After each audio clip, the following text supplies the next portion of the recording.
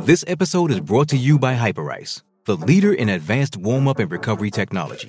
They have tons of innovative products, like Venom-heated wearables to help soothe sore back muscles, Normatec compression boots to speed up recovery and increase circulation, and Hypervolt massage guns to improve mobility. Loved by athletes like Naomi Osaka and Erling Haaland. Try them yourself. Get 10% off your order with the code MOVE at hyperice.com.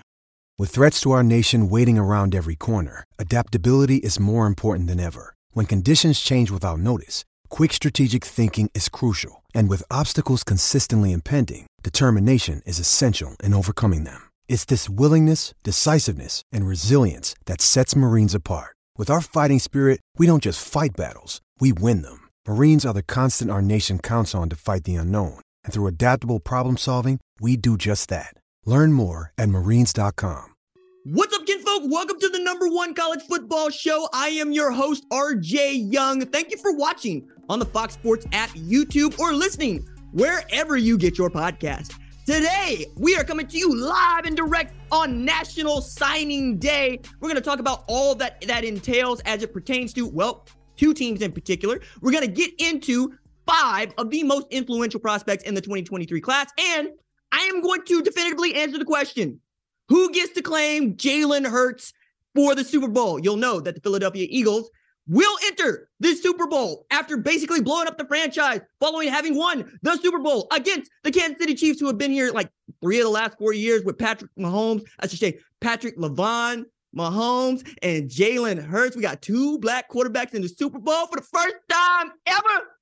It's Black History Month, and off the rip, I want to remind everybody here, I, RJ, have been nominated for an NAACP Image Award, and it's February.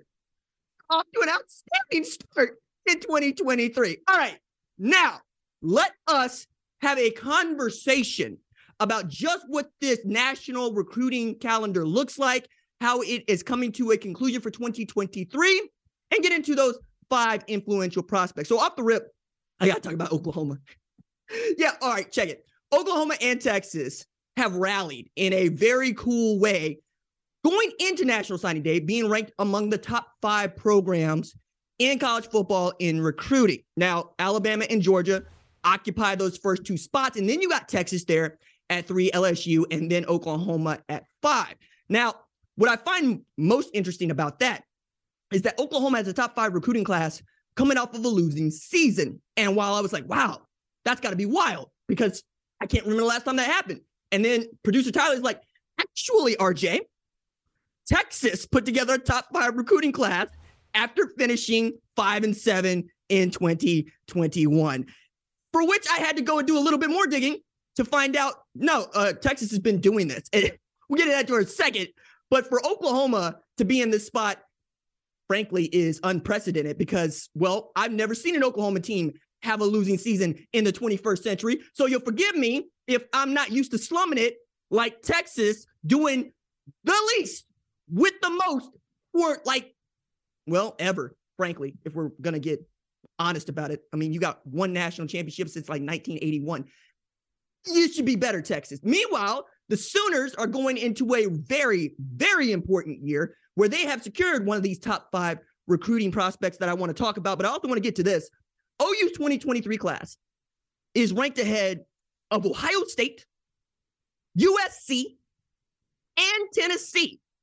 That is to say, coming off of a losing season, Oklahoma has a recruiting class ranked ahead of a team that was a missed field goal away for playing in the national championship game, a team that played in the Cotton Bowl, and another that won the Orange Bowl against Clemson.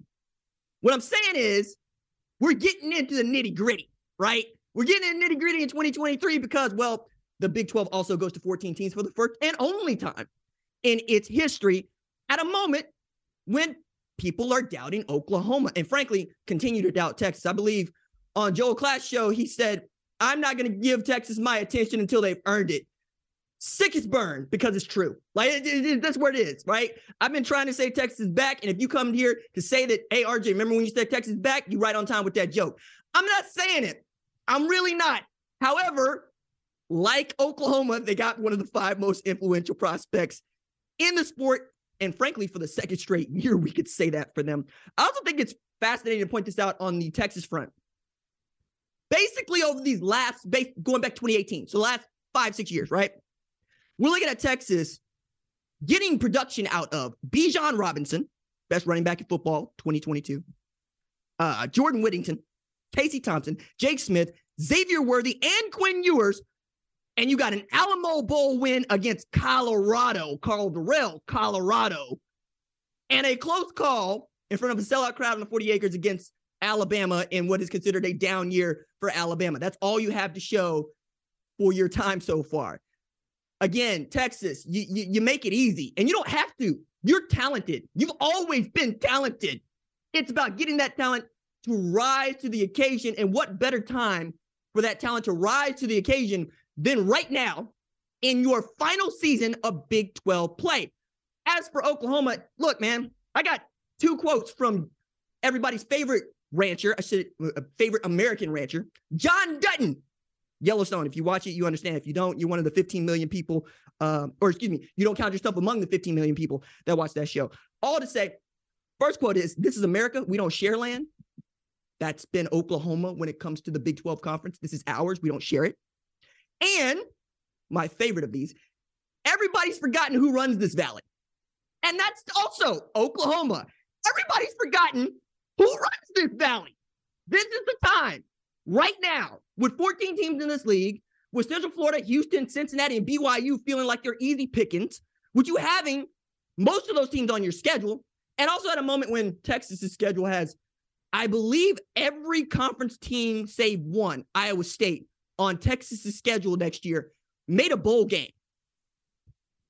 Feels like Big 12 saying something there. Feels like they want you to run the gauntlet on the way out of here. And Oklahoma's is not close. I believe they got 2 teams on their scheduling conference that didn't play in a bowl game last year. So again, everybody's coming for your head.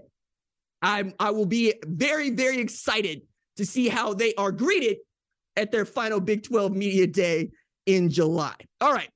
Let's go from Oklahoma and Texas to maybe a little bit more about Oklahoma and Texas, but by way of the top 5 most influential prospects in the class of 2023. Now, for the sake of this discussion, I'm limiting this list to high school recruits because that's what National Signing Day is about. It's also the end of a recruiting cycle, like for real, where we actually get to turn the page and go to the next year. But also, you're looking at this as a time when you're really filling in gaps as opposed to announcing entire classes. It's become kind of the second signing day, right? Backup signing day, if you will. Now, there are a couple of players on this list that I'll point out as we get to them who are announcing or have not or will not announce their National Signing Day intentions until, well, after National Signing Day is gone. I'll get to those, right? But off the rip, I want to make an honorable mention for Nebraska wide receiver Malachi Coleman. I love this dude. I love his game.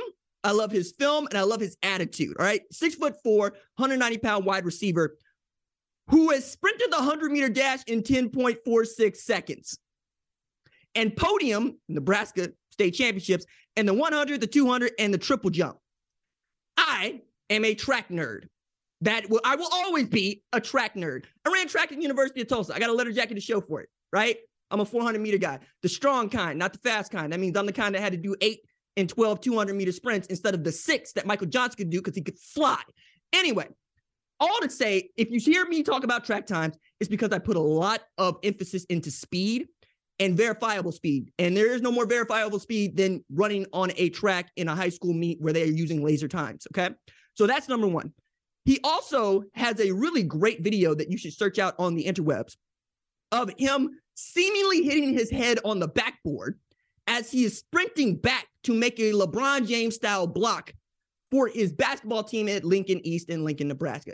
It might have been doctored. It might not have been. What I can tell you is it's awesome, and you got to be able to leap to get that sort of doctoring in the first place. Just go check it out. It's a lot of fun. And then as a football player, 60% of the passes he caught as a junior were touchdowns. He averaged 33 yards per catch, and he played both ways, had 57 tackles, 7.5 sacks, and 4 forced fumbles as a defensive end. There's a lot of conversation about whether or not he should even be playing wide receiver. But underneath all of that is just whether or not Nebraska not was going to win him, but even knew who he was. because going into June 2021 of his summer camp, where he's going to Friday Night Lights in Nebraska, he didn't have an offer. And he went through camp without an offer. It feels kind of wild being that he's the number one player in the state of Nebraska, and you are the University of Nebraska. Of course, this is Scott Frock's dream and not Matt Rule's. Meanwhile, Matt Rule shows up right as Coach Prime shows up to Colorado. Coach Prime is putting full court press on the number one wide receiver in Nebraska. And the quote that Malachi gave to 247 is, saying no to Coach Prime was like saying no to God.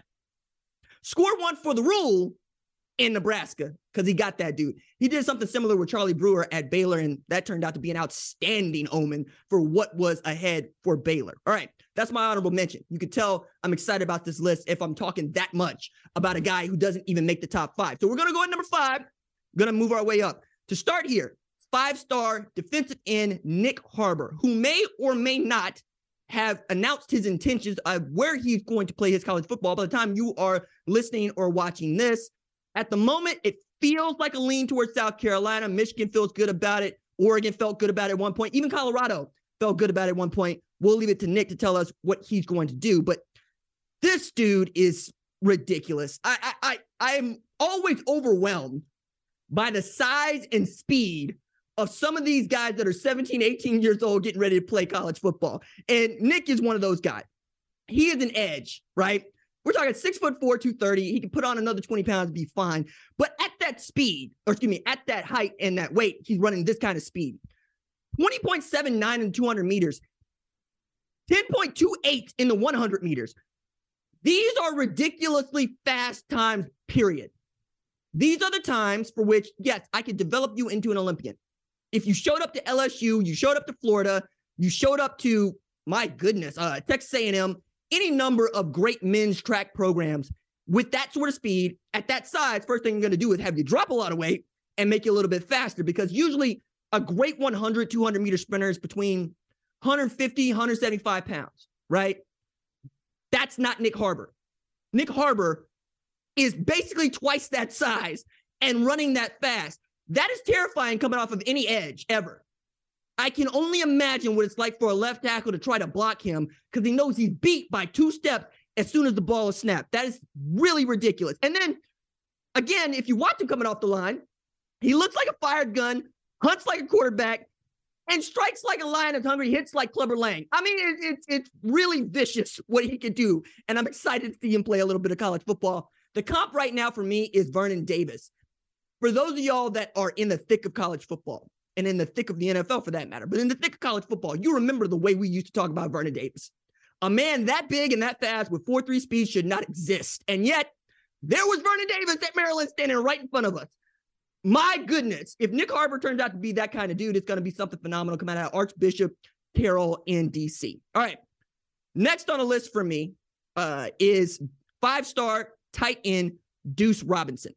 Another man that probably won't announce where he is going to play football on National Signing Day because there's a lot that goes into this. But off the rip, you should know that it feels like it's a 2-horse race between USC, Lincoln Riley, and UGA, Kirby Smart. Now, one of those folks is going to try to convince Deuce Robinson that he could be the next great tight end out of Arizona. He's from Phoenix, like, say, Mark Andrews, who left Arizona with the state record for receiving yards as a wide receiver, went to Oklahoma, had himself moved from wide receiver to tight end, and became a Mackey Award winner, All-American Pro Bowl tight end for the Baltimore Ravens.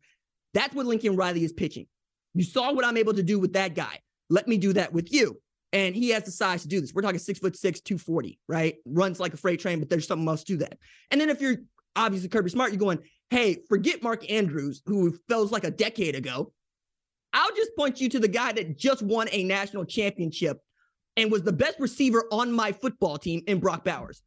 Do you want to be the king of Arizona or the king of the West Coast? Because that's what we're doing over here, right? You could be the next great tight end prospect. And you understand, in my offense, that's where the ball goes. We don't really look to stretch the field that often if we can get it to those big tight ends in the middle of the field, and you can be one of those guys. But the rub here isn't necessarily that Robinson is indecisive, though he might be. I mean, making a very big decision.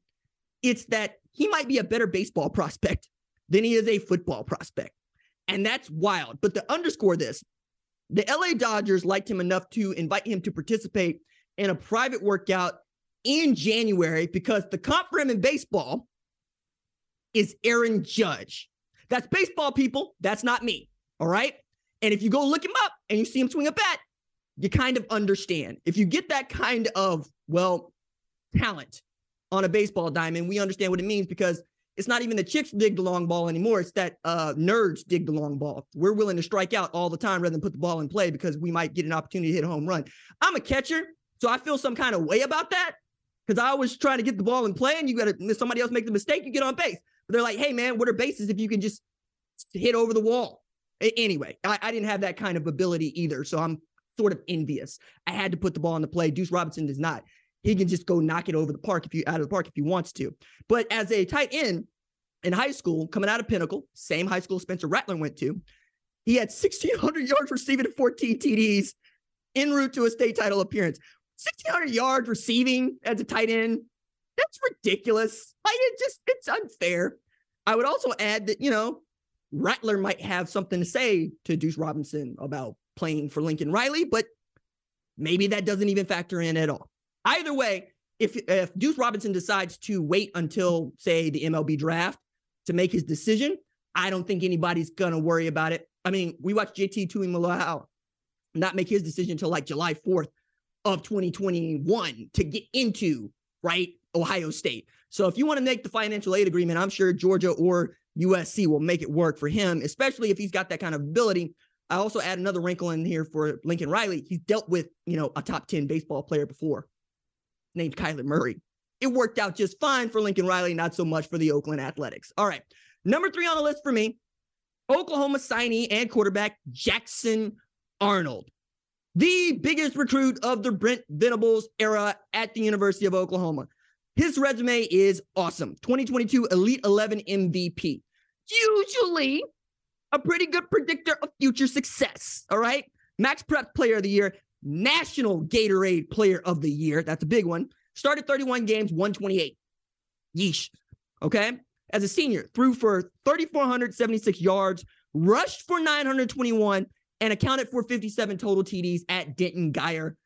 Basically a rock throw away from Norman, Oklahoma. He's got the goods. Okay. There's also a couple of things that I want to underscore here. The last National Gatorade Player of the Year to commit and sign with Oklahoma is Kyler Murray. If you look at Jackson Arnold and you see some Kyler Murray ability, maybe not with the wheels, but with the arm talent, you'll see what I'm talking about, right? You also satisfy what I call the Lincoln Riley criteria for starting quarterbacks, which number 1, is the guy a winner? Yeah. You go 28-3, you're a winner. Is he smart? Yes. Is he a competitor? Yes. Do people want to follow him? Yes. Along that list, you get to arm talent, but it really doesn't factor into it all that much for Riley because he agrees if you're accurate and you're a winner, I can make this work. If you can make things happen off schedule, I'm probably going to make you the starting quarterback, just like he did with Caleb Williams at a time when they needed a guy at Oklahoma who can make something happen when the line was breaking down. That's why Spencer Rattler went on the bench, and why Caleb Williams has really become a Heisman Trophy winner and is returning to USC with that privilege. I'm excited to see what Arnold does because I think he really is going to propel Oklahoma into the SEC. And whether or not Dylan Gabriel is the guy that starts the whole year, I love to think that you get the redshirt year for Jackson Arnold, but seeing how Nick Evers said enough of this and went to Wisconsin, you're going to have to work really hard to keep your thoroughbred very, very comfortable to keep him around for your eventual onslaught, I hope, into the SEC, if not, walking in there kind of gingerly and not looking around, not trying to make eye contact. All right, number 2 on the list for me, Colorado cornerback Cormani McClain. All right. The reason that this is such a big deal is not just because he's a 5-star recruit, not just because he's number 1 player at his position. It's because he joins another 5-star recruit and another former number 1 at his position at the same position on a field where you can have 2 on the field at the same time. It ain't like having 2 quarterbacks. It's having 2 cornerbacks. McClain and Travis Hunter on one side of the field is ridiculous. That means you're going to be throwing to the middle of the field a lot, because I believe both of those guys have the length, the speed, the size to take away your number one. And for that matter, your number two. Your tight ends better be able to come to play to work against those linebackers and safeties, because, well, frankly, you have the head coach is the best defensive back of all time, Deion Sanders, a.k.a. Coach Prime. You also have a defensive coordinator who is a defensive backs coach that came from Alabama in Charles Kelly, all right? That is also a man who knows from defensive back play and has some national championships to show for it. You put all four of these people together, it's easy to see how they form up like Voltron and give everybody the business. I'm excited for Colorado football. I'm excited to see what Cormani McClain looks like, because I think the comp now is like Seattle Seahawks, Tariq Woolen coming out of UTSA. A lot of folks didn't know about Tariq Woolen until he, showed up 6'4" with 4.3 speed and started shutting people down. And then I think he had 6 interceptions in his rookie year at Seattle. Just ridiculous. And shout out to Pete Carroll, who just seems to know how to go find the long rangy guy with speed. And that's exactly what McClain is. I'm really interested to see whether or not Travis Hunter goes even further to the other side of the ball playing wide receiver and try to go both ways a little more often in Colorado. But we'll see, because it is a step up in competition, but it's a step up in competition for a guy who was already cited as the best of his peers. And then number one on the list for me, 5-star quarterback, Texas quarterback, Arch Manning. Now, there's a lot to go into this. The first is his name is Arch Manning, right?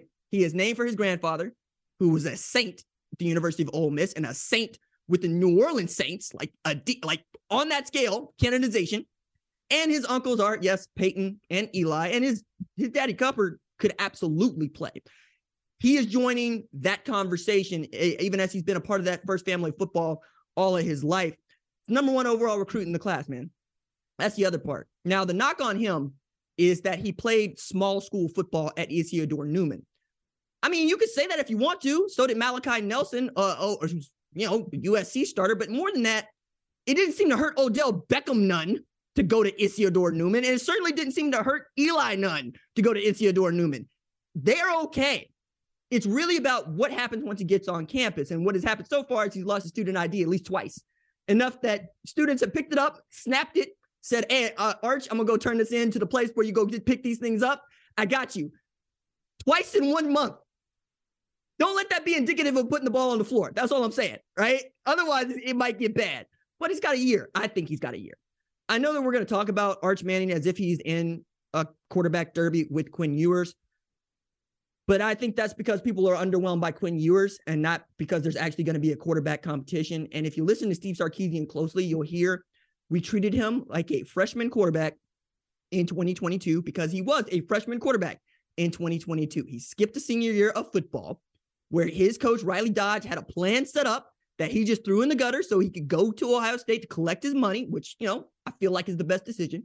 Then he goes to Texas, wins the job, right, ahead of Hudson Card, and he had some good days and some bad days. On his best day, he can beat Alabama. I don't think you want to put that guy on the shelf if you're Steve Sarkisian, and you would love to save Arch Manning for your eventual foray into the SEC with the full throat of Omaha Productions and all that comes behind that, behind Arch Manning. In addition to, Texas is one of the most moneyed universities in all the sport. It's one of the reasons we keep dunking on them, because money apparently cannot buy them championships. But perhaps a talent like Arch Manning can get them a championship. We'll have to wait and see. All right. I want to go from my top 5 most influential prospects of 2023 to who the hell is going to be Alabama's offensive and defensive coordinators in 2023. Really kind of interesting to me, right? Because Nick Saban has to fill both the coordinator positions on a team that won 11 games, right? Beat the hell out of the Big 12 champions in the Sugar Bowl, right? That's wild. But Pete Golding took the same job, defense coordinator at Ole Miss, and then, of course, Bill O'Brien took a former job back in New England Patriots where, frankly, they need him in the worst way because they got defense coordinators out there calling offensive plays, and Raheem Morris is the only guy that I've ever seen make that work. By the way, if you need a head coach, maybe you give Raheem a call. I know D'Amico got a call. Good on D'Amico. Just Raheem, give him a call. Anyway, So now that we know that Bill O'Brien is gone, Peter Golden is gone, the question isn't necessarily who fills those roles, although I'll give you some names. It's what is Nick Saban's plan in 2023 and beyond? Because is he going to stay inside of his coaching tree, which is formidable? Talk about that in a minute. Or outside of his coaching tree to try to do something a little bit different. And I think this is a very interesting spot for Nick, because as much as I love the man, and I do love the man, and I really love his get down, and I love the way he changed how people view LSU, changed how I and others view Alabama, and has been consistent, right? And for all intents and purposes, is a very pleasant man, even if he doesn't always seem to be one. It's about setting Alabama up for what the next 10 years are going to look like, because Nick is past 70. I don't plan to see him coaching past 80.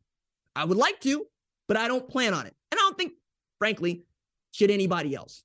So his next hires, I believe, have to be indicative of the kind of future that he wants Alabama to have and what the future of offense and defense looks like. Because quite as kept, Nick ain't been the quickest to adapt or lead any sort of change in the sport. As a matter of fact, he is old school like you read about. This is a man who would shame other coaches because they could not tell him how to take a snap from center, even though, as he said, you can get afar in this game now with computers. Love that man. It's like, we used to have to cut film. Y'all don't even have to cut film anymore. It's like, yeah, coach, we have to cut film on a computer. I had to actually cut film for sessions. Like, he had to go uphill both ways. It really did, because you look into him at West Virginia working for his father, Big Nick, it's a whole get down. And I really love it because he's been able to keep that every step of the way. So him hiring inside or outside is also going to be indicative of, well, does he want to keep to the process, or does he think we can introduce somebody new to the process? Now, offensive coordinators, I think, is interesting here. We're going to go ahead and tell you that, one Ryan Grubb, who was interviewed for the job on Monday, took himself out of the job, right? So that just makes a lot of sense. He was, he is the offensive coordinator at the University of Washington, where, Kalen DeBoer and he engineered an offense that had 500 yards offense game, 357 through the air. Mike Penix Jr., who looked like damaged goods at one point, looks like one of the best quarterbacks, not just in the Pac-12, but in the country in 2023. The rub, I think, is that Ryan Grubb got a pay raise to $2 million annual in December. I don't know that Nick Saban feels like he should have to pay $2 million for an offensive coordinator from the University of Washington. That's me, though, and I can understand why you might take your name out of that if he doesn't want to ante up. If you want to take it like $1 million pay cut, that's probably not going to be enough to get him out of Seattle, which means that we're still looking at an offensive coordinator and a defensive coordinator at the University of Alabama. Perhaps they hire somebody by the time this comes out, maybe not, but also taking into account, you have a quarterback derby on your hands right now. You have two different styles of quarterback, too. You have Jalen Milroe and you have Ty Simpson. Milroe is much more of a threat with his legs, much more athletic. I put him in the Jalen Hurts category of a guy that can sling it, but also a dude that you have to respect and play 11-man football with. And Ty Simpson's a little bit more towards your Bryce Young. I want to sit back there, scan the field. I only want to scramble to make a throw as opposed to go get the first down, though I could do that too. I'm really interested to see what this looks like, and who he hires is going to basically tip his hand as to who he thinks ought to be the starting quarterback in 2023 for the University of Alabama. Now, a couple names I want to get out of the way. Holman Wiggins, wide receiver coach at Alabama, basically since Billy Napier gave up that job. I got to meet Holman when he worked at Tulsa and was running backs coach of all things, put Trey Watts on game. Went to Alabama, turned out guys like, Jerry Jeudy, Devontae Smith, Jalen Waddle. You get what I'm saying? Like, he's been a gold mine over there. Not only is he developing, he is not missing. They had excellent wide receivers at the University of Alabama since Nick Saban decided, fine, y'all want to go up tempo? Y'all want to make me catch up to y'all where I can't play murder football anymore? Cool, we'll do that too. We'll hit you for 50 a game. And that's what they do. Another guy to put on your radar is Josh Gaddis, recently fired from the University of Miami after 1 year, a year after winning the Broyles Award as the, best assistant in football, offensive coordinator in Michigan. Engineered an offense that beat Alabama, that beat Ohio State and won a Big Ten championship and made the college football playoff. Maybe you want to bring that guy back to Alabama, where he was a co-offense coordinator with Mike Locksley, who was head coach at Maryland. Another name to throw at you, Freddie Kitchens. Yeah, remember him? He's an analyst at South Carolina. He also was a grad assistant for Saban in 2000 at LSU, and, of course, the quarterback in the University of Alabama, and a former head coach, right? Cleveland Browns, such as it was. I had a lot of fun watching Freddie Kitchens call plays for Baker Mayfield, but I'm in the minority on that. And not just because I'm not a Browns fan. Now, another name that I want to throw at you, or two. One is kind of out of left field, but I'll get there. Duke offense coordinator Kevin Johns feels like a nice fit because of what he was able to do with Riley Leonard at Duke. Riley Leonard, 2,700 yards a game, 700 yards rushing. That's a dual threat quarterback at Duke where they won football games. And I feel like if you want to go the Jalen Milroe route, that's a way to go. Another guy that fits that same mold, that has done the most ever with a quarterback not named Tom Brady, Baltimore Ravens former offensive coordinator Greg Roman. Now, the reason I say has done the most with a quarterback not named Tom Brady is because Greg Roman made Colin Kaepernick into a Super Bowl contending quarterback and produced the only other unanimous MVP in the history of the National Football League. I'll say it again. There have been two unanimous MVPs in the National Football League. One of them is the greatest of all time, Tom Brady. The other is Lamar Jackson. So as much noise as people want to talk about Greg Roman's offense, I watched that man use that offense to engineer the best season by any quarterback not named Tom Brady, do the most at Buffalo with Tyrod Taylor in that offense. And again, I say, coach the team to a Super Bowl, the Niners, underneath Jim Harbaugh, of all people, with that offense. If you want to throw a little bit of a wrinkle, you want to introduce a new kind of smash mouth football, you want to have people preparing for Alabama in a way that they haven't had to prepare for Alabama in years, you go hire Greg Roman.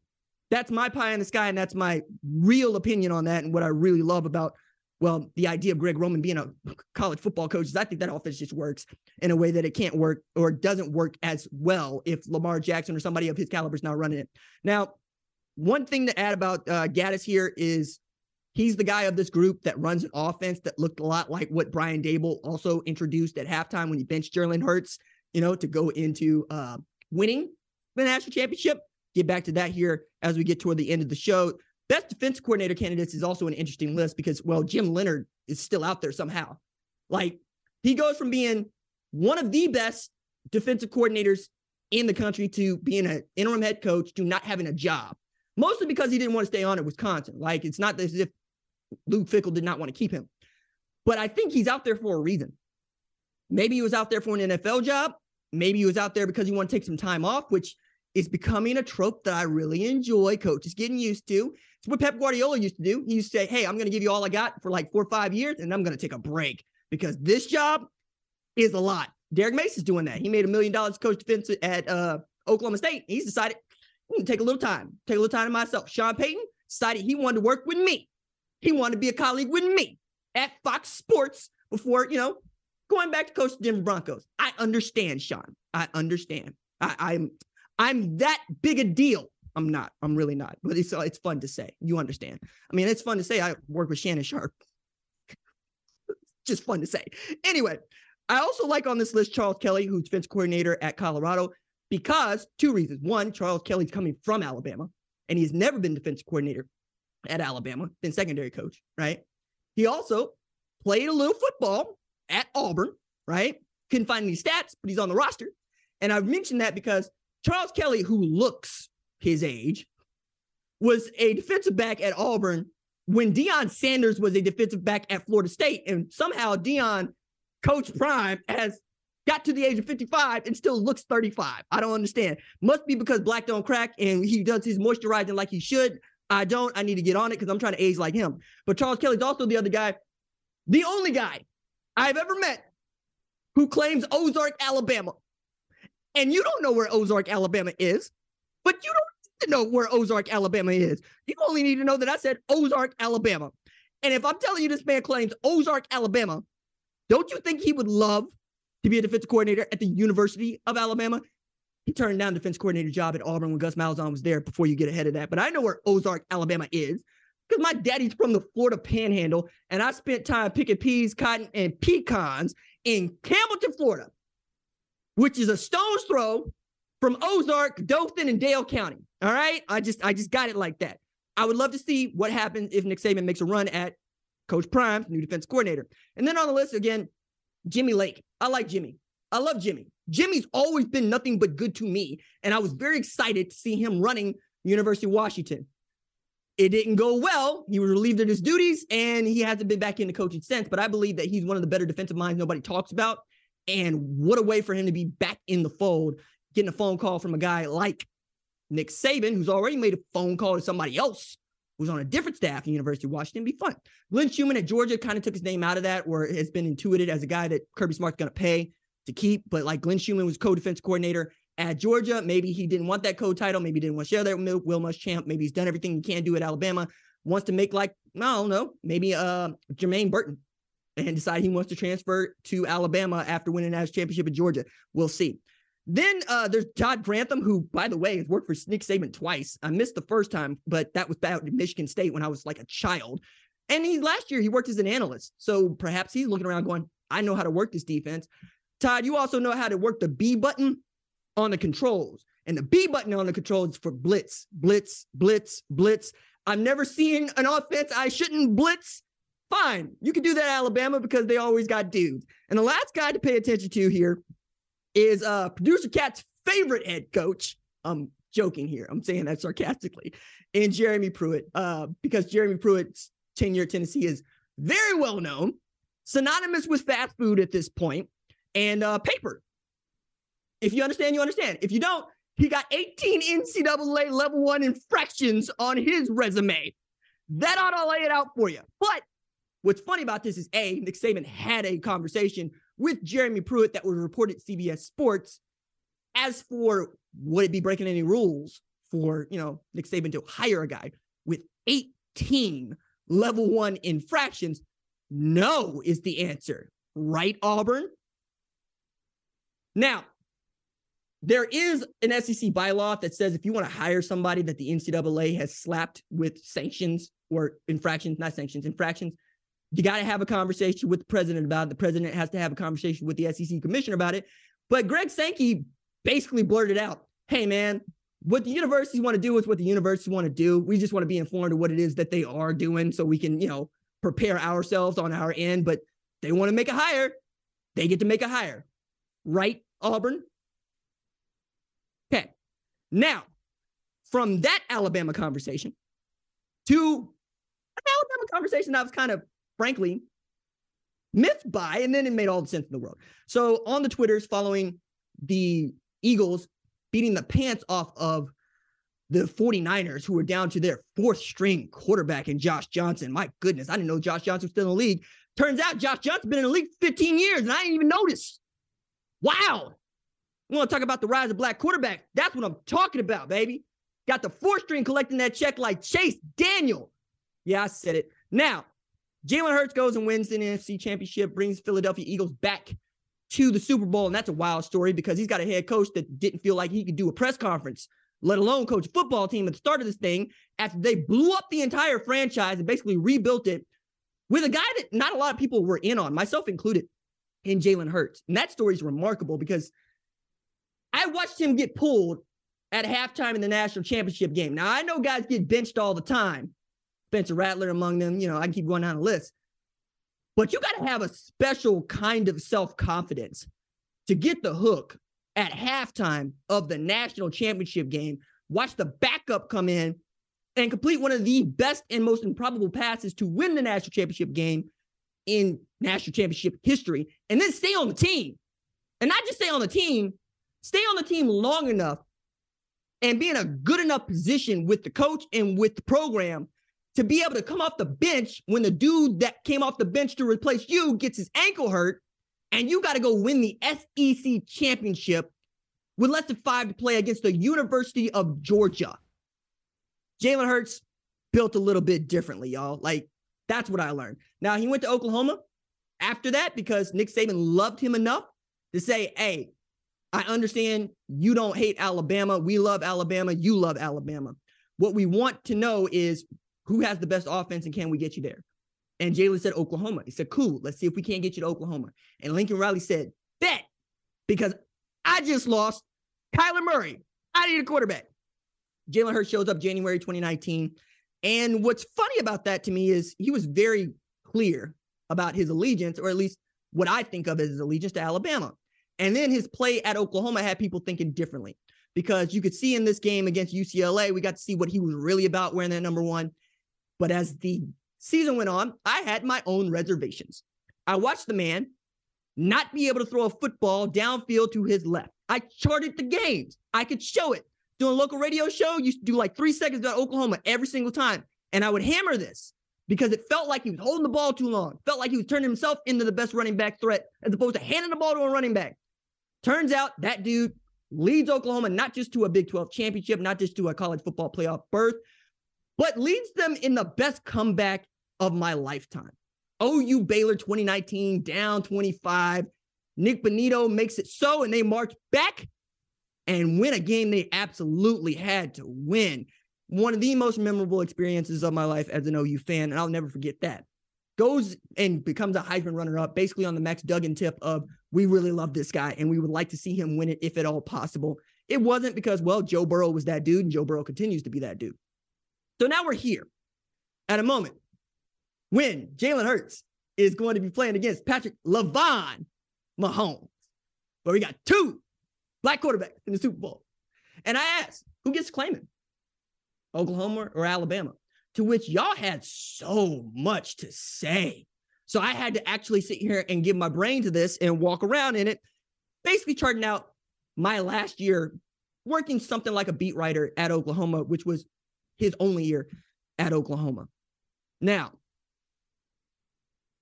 I can walk through just how Oklahoma did not bench Jalen Hurts, even when it felt like they could. And that means a lot more knowing that Riley benched a guy he brought in Spencer Rattler for another guy in Caleb Williams. And that turned out to be the right move, but still, he had never done it before then. And Jalen Hurts is kind of the proof that he was never gonna, right? Like there were moments where it's like, yo, Lincoln, really? You still doing this? Yes, he's still doing this. And then we could say that, at Alabama, they put you on the shelf, dog. They put you on the shelf for the left-handed dude from Hawaii. How you really feel? You from Texas, right? You got a little chip on your shoulder. Never let that show. It's always purported himself with a level of, maturity that, frankly, dudes twice his age don't have. As much as people want to be enamored by how much this man squats, you should be more enamored with how he remains composed throughout all of this. All of this. And I mean that because there are people, myself included, who didn't think he could do this. And by this, I mean lead a team to the Super Bowl. And he has done that while also being in the conversation for the most valuable player in the league award, which for me is still the best MVP award in the sport. It means that much. I also know he graduated from the University of Alabama. He enrolled in class as a grad student at Oklahoma, but he did not graduate with a degree from the University of Oklahoma. And the definition of alumni says, did you or did you not come away with a degree? It's actually a fact that I kind of want to raise to you, because in this era of grad transfers and in this era of rampant transfers, and basically since the inception of the 3-year rule for the NFL, there are a lot of guys that you just think graduated from whatever university because, frankly, you graduated from whatever university. You just think that's part of the course. They went to school. They went to school on tuition waiver. Yeah, of course they graduated. Nah, not necessarily. Jalen Hurts graduated from the University of Alabama, didn't graduate from Oklahoma because he didn't need to. He started prepping for the draft, and seeing as the draft is held in April and you're working for the draft from January to April, school kind of gets in the way of your day job, which gives me back to another conversation I have with you all the time, which is say, you don't go to college to get a degree. You go to college to get a job. My degrees are in exercise science, English, and professional writing. Nowhere in there does it say broadcast journalism. Nowhere in there does it say film and TV. It's just what I needed to do to get into the door so that somebody else could approve my hiring. And this actually does come into play, especially when you want to work at places of higher learning, even as a football coach. I'll give you another example. There's this head coach at the University of Colorado who was the head coach at Jackson State, who spent 4 years at Florida State University, was an All-American, won Thorpe Award, was a top 10 pick in the 1989 NFL draft. His name is Deion Primetime Sanders. He did not graduate college until August 2020. Even going through commencement, he got the chance to be on the podium to tell everybody how he really felt about that. And one of the things he kept bringing up was, my daughter beat me to this. One of my sons is probably going to beat me to this, but I got mine. And he got it at 50 plus years old. But did Deion Sanders need a degree to be Deion Sanders? Hell no. He did not.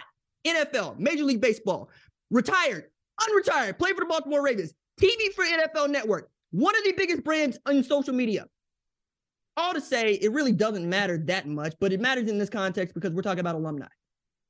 And me being an academic, or a has-been academic, a failed academic, I dropped out of the PhD program at the University, or excuse me, Oklahoma State.